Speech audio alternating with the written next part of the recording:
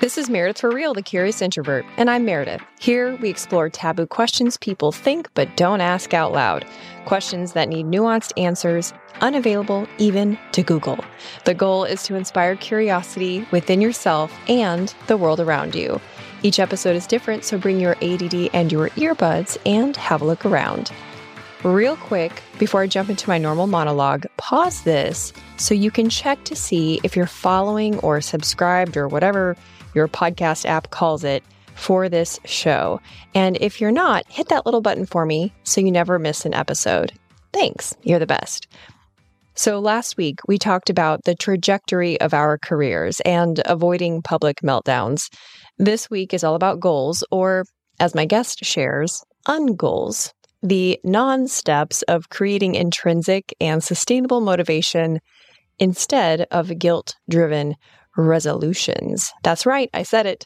Will this be the year we unset resolutions?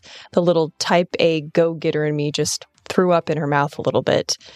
In this episode, you'll hear about the tyranny of introspection, being the perfect drug addict, and the gray area of improvement. If you end up liking this episode, you'll also like the one with a psychologist about how to know if you are depressed or just sad. That's episode 58. All right, friends, keep it curious.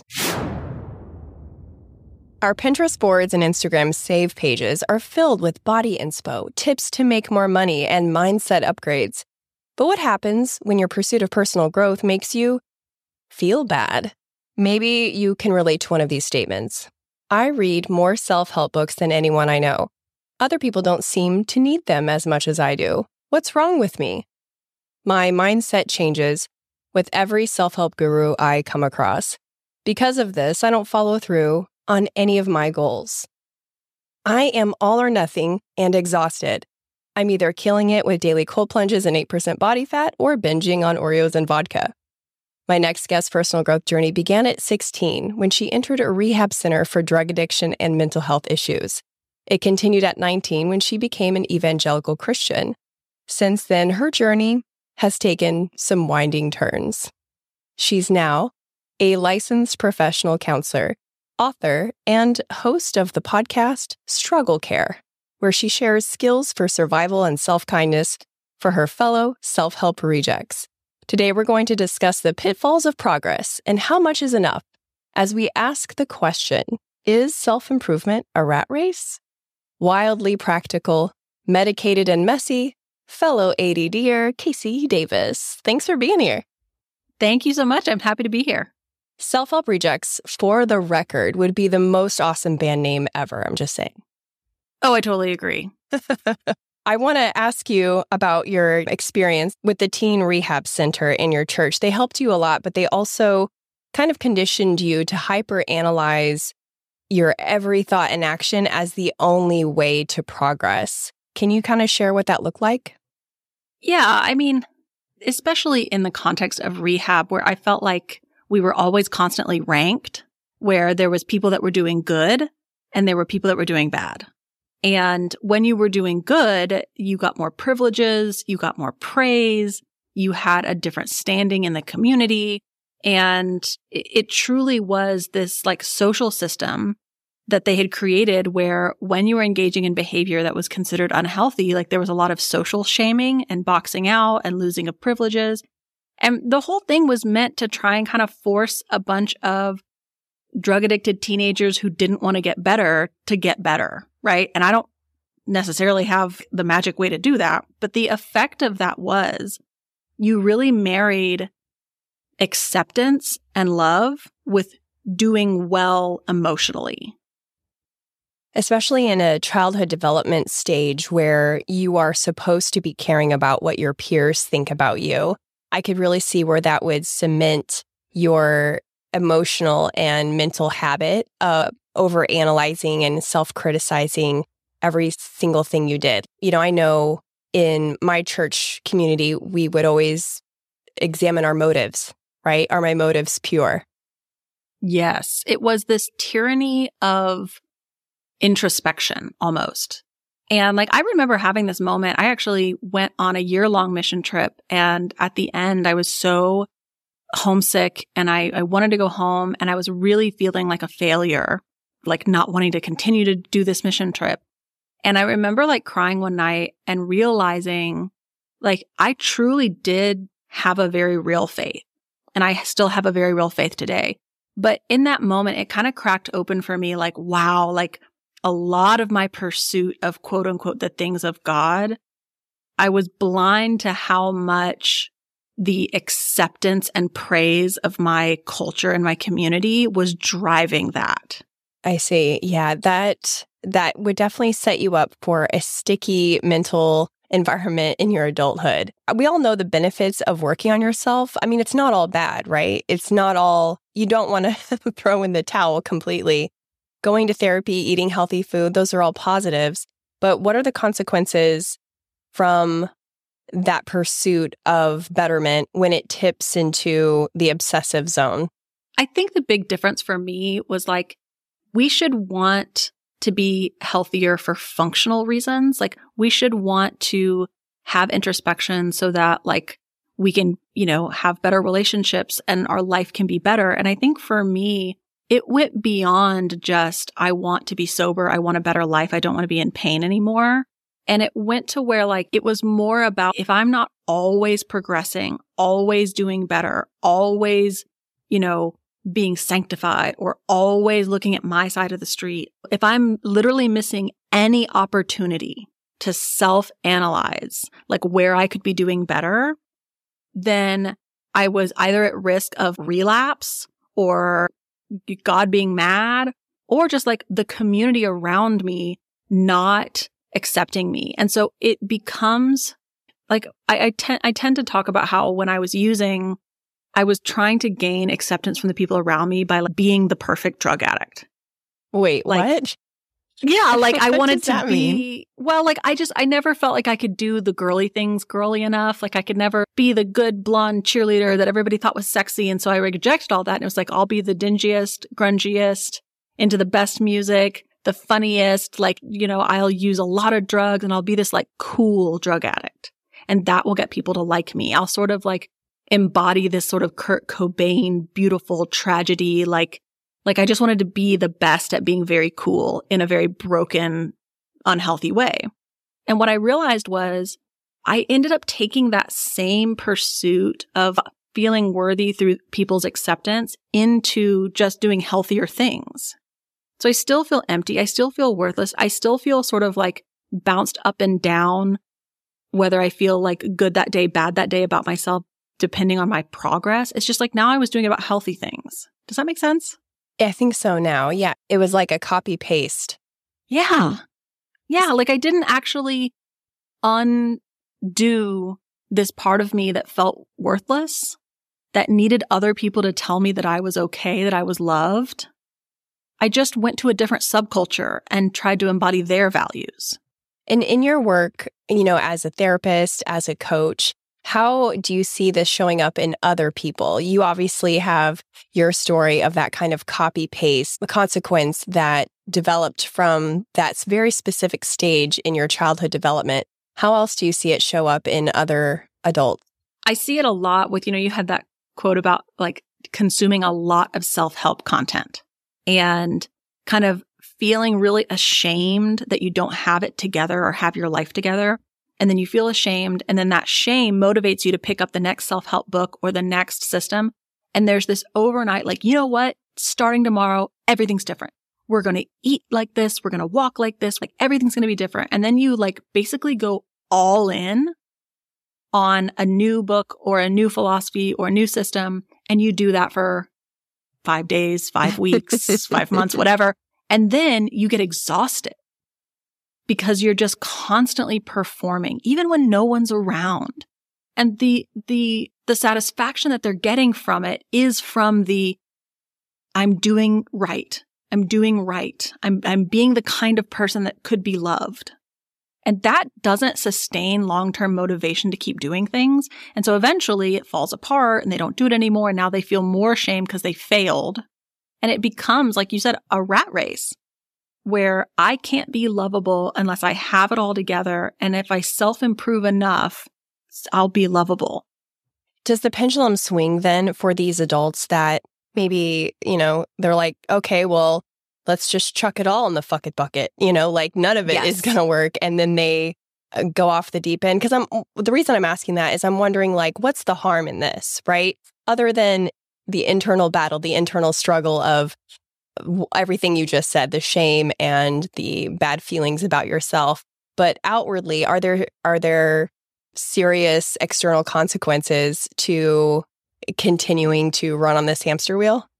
Yeah, well, it certainly makes depression worse. It makes anxiety worse. It can make a lot of obsessive things worse. And you can, in some people, see this swing where we're doing what we should do because if I do what I should do, that'll get me loved, but I'm not actually experiencing any like functional value in my life. I'm just holding it together.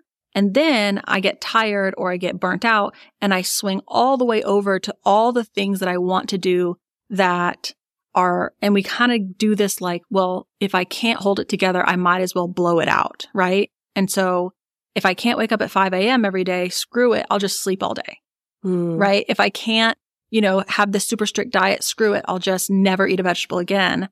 And it's really hard for us to get okay with the gray area of if you find yourself realizing, I haven't had a vegetable in a while, it's okay to just eat some broccoli.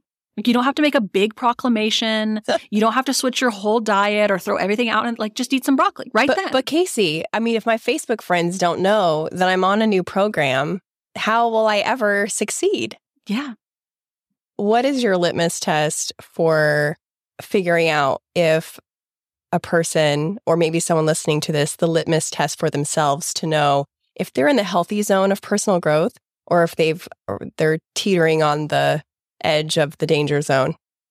So I will say, like, because of my background, I always like to say, if not optimizing yourself means that you will be thrown out of your community or that something really horrible will happen. So if you've been told you're going to relapse if you're not always optimizing, you're going to go to hell if you're not always optimizing, even things that can get into wellness culture about like, you're going to get cancer, right? Everything is toxic. Everything is this, everything, you know what I mean? Like just this, if there's a real black and white of like, if you're not always optimizing, always self-improving, this horrible thing is going to happen to you.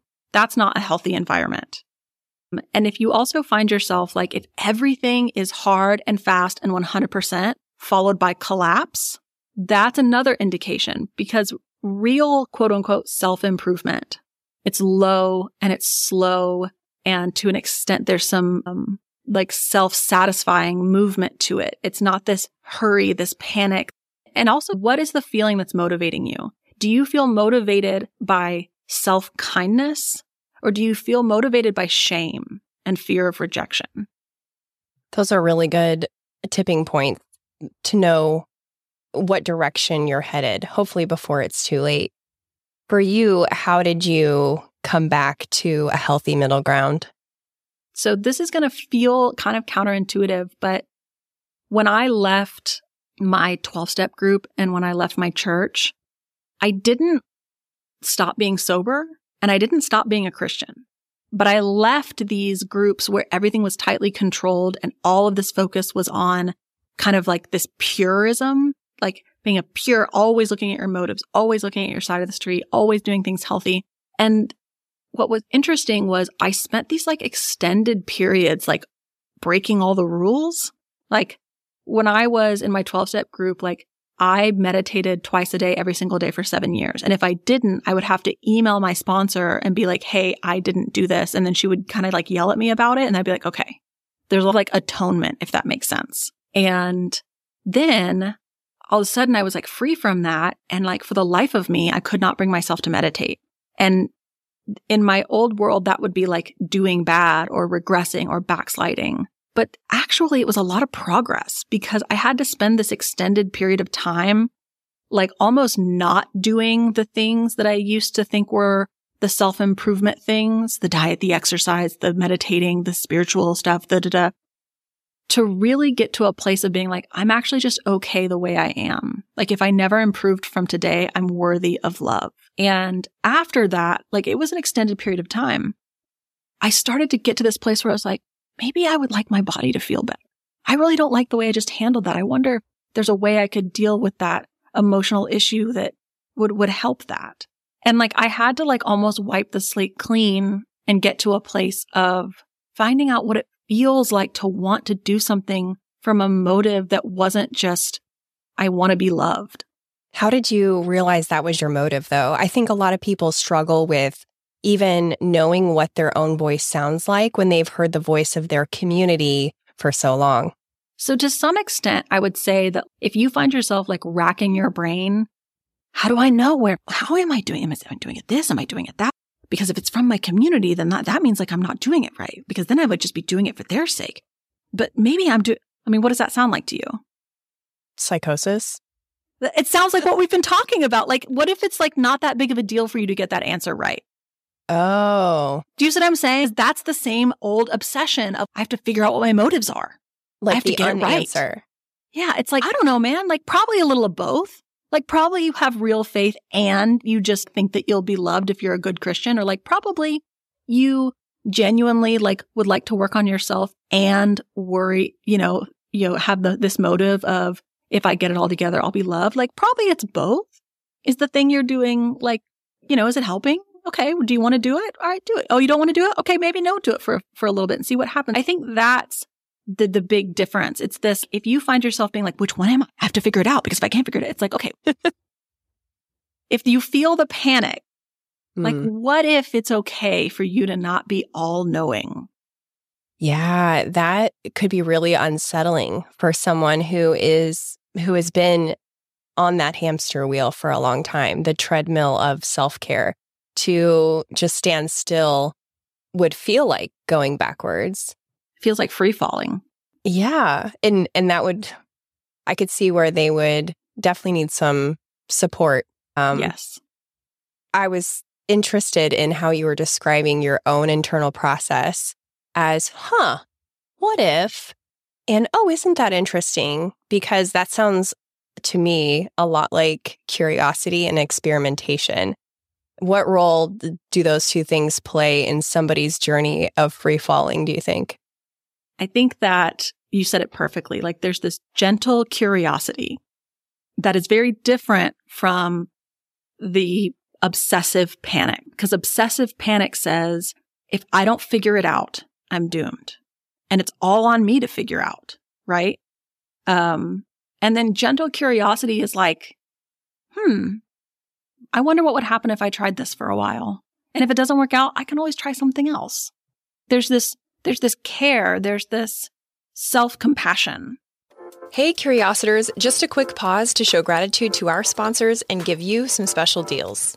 If you're new here, you may be surprised to know that the beautiful backdrop of my show is not a virtual screen. It's a real place that you can really rent inside of the Pensacola Museum of History. The exhibit space is called Trader John's. It's an old bar in Pensacola whose owner was just as eclectic as this town. And it's perfect for birthdays, work events, award ceremonies, retirement parties, family reunions. So don't pick another boring venue space for your next event. Give the Pensacola Historic Trust your business and make your event super memorable. Learn more at historicpensacola.org. The weather is cooling down here in the southern U.S., and that means it's fire ant season. For those of you not from the South, fire ants are about as pleasant as they sound, and their bites pus up into an itchy red mess that takes forever to heal. I recommend Insect for pest management because I've been using their mosquito service since 2019, and I love that their work is guaranteed. If you're in the Florida Panhandle or the Gulf Coast of Alabama, give Insect a call. It's ensec.net. Now back to the show. Remember to stay till the end where I give you a sneak peek of next week's episode. How do we quantify enough?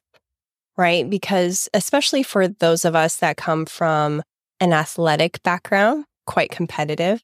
And then if you compound that nature with things like the self-help communities that are out there, there's so many, yoga, fitness, CrossFit, the church.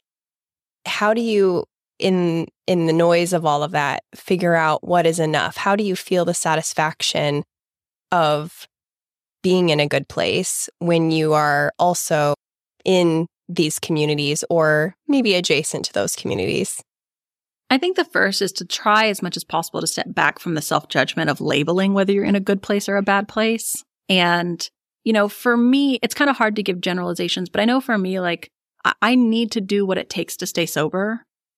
Because when I'm not sober, it's, 1 step forward, 8 steps back, right? So I want to be in a place where I know what I need to do to stay sober. I know what I need to do to not be like really hurting the people around me on a consistent basis. Not that I don't make mistakes, but I'm not being abusive to anybody. I want to do what it takes to be able to make a living, to be stable. I don't beat myself up for being late to things or for messing up, the beginning of a recording. But if I find myself in a place where I consistently can't make it to anything, and so I'm not getting paid, and so, right, like, it's kind of like, here are my basic needs. And if I'm not able to meet those basic needs, I definitely need some heavy support. And it might be a period of intense sort of working on some things to get to that place. But once I'm in that place, optimizing from there doesn't have to be on like a really heavy time schedule. It doesn't have to be this big like failure or success. It can just be, what do I want to work on this season?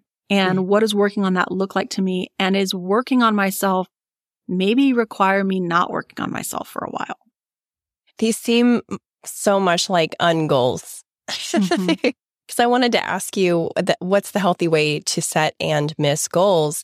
But as you were talking, I was like, well, you're kind of describing that, but it's not really that, 12 steps to set healthy goals. It's almost like becoming a person who is in a better place to set and miss goals in a healthy way. You have to reverse it and flip it all on its head. Would you agree? Or is there something else that you would add in a strategy to set and miss healthy goals or goals in a healthy way? For me, I have a job that I enjoy. I have a family that I really love. And there aren't any major behaviors that are like self-sabotaging the things in my life that I really love. And I can't say that I've made a goal in the last 10 years. Truly. Like, I have some major things in my life that I love that bring me joy that I'm not self-sabotaging, right? And I can honestly say that I've even let go of having goals, really. And I wrote a book and then I got a book deal. And so obviously, like, I have to turn this book in at a deadline. I guess you could call that a goal. But, and I don't know if that's for everyone, but I know for me, like, it's been just an extended period of like just existing. Yeah. Oh, I like that, I think. And I've done some things, like I've gone to therapy in that time. I've gotten my medication in that time. I've done things because I didn't, I had depression and I needed some medication, or I struggled with this. And so I went to therapy. Like, I did things, but I don't have like a map in my head of now, where are we going next? That's so opposite of my entire framework of thinking, but I enjoy the experiment of sitting on that. And I enjoy the mindfulness, I think, that I'm hearing in between the lines of what you're saying that would be gained from that also. Before we sign off, I wanted to ask you, as the queen of practical hacks, if you have any other practical advice, tips, etc., that you would want to offer people who are trying to leave the self-improvement rat race. Yeah.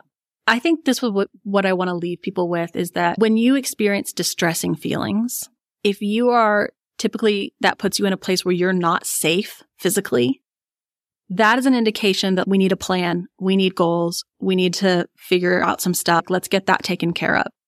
Once you are in a place where you are going to be physically safe when you experience distressing emotions, I really want to encourage people, like, because what happens when you're from those backgrounds that you and I are, when we feel a distressing feeling, that's what kicks in the panic. That's what, okay, something's wrong. I'm not optimized. I'm not being healthy. I have to fix something. Like, what would it be like if you just sat with those feelings and you didn't try to fix them, and you didn't jump right to, is this a sign that I am not doing well? What if we just welcomed those feelings in, allowed them to exist, and just got curious, like, how long will they stay? And not, I'm not saying go to bed, don't get out, but check that panic, check that I have to fix these distressing feelings. Like maybe distressing feelings are just a part of life sometimes and they come, but they also go.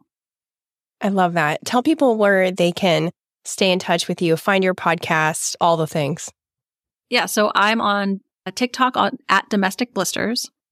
And I have a podcast called Struggle Care. I have a book called How to Keep House While Drowning, which is a gentle approach to cleaning and organizing when you're struggling with anything. And I have a website called Struggle Care that you can basically find all those things from there. I've got some cool downloads and resources and my TED Talk is up there. So that's kind of the easiest way to find me. Perfect. Thank you so much. This was really good. Thanks. Thanks for listening. If you liked this episode, you'll also like the one with a psychologist about how to know if you're depressed or just sad. That's episode 58. And they say word of mouth is still the best way for a podcast to grow.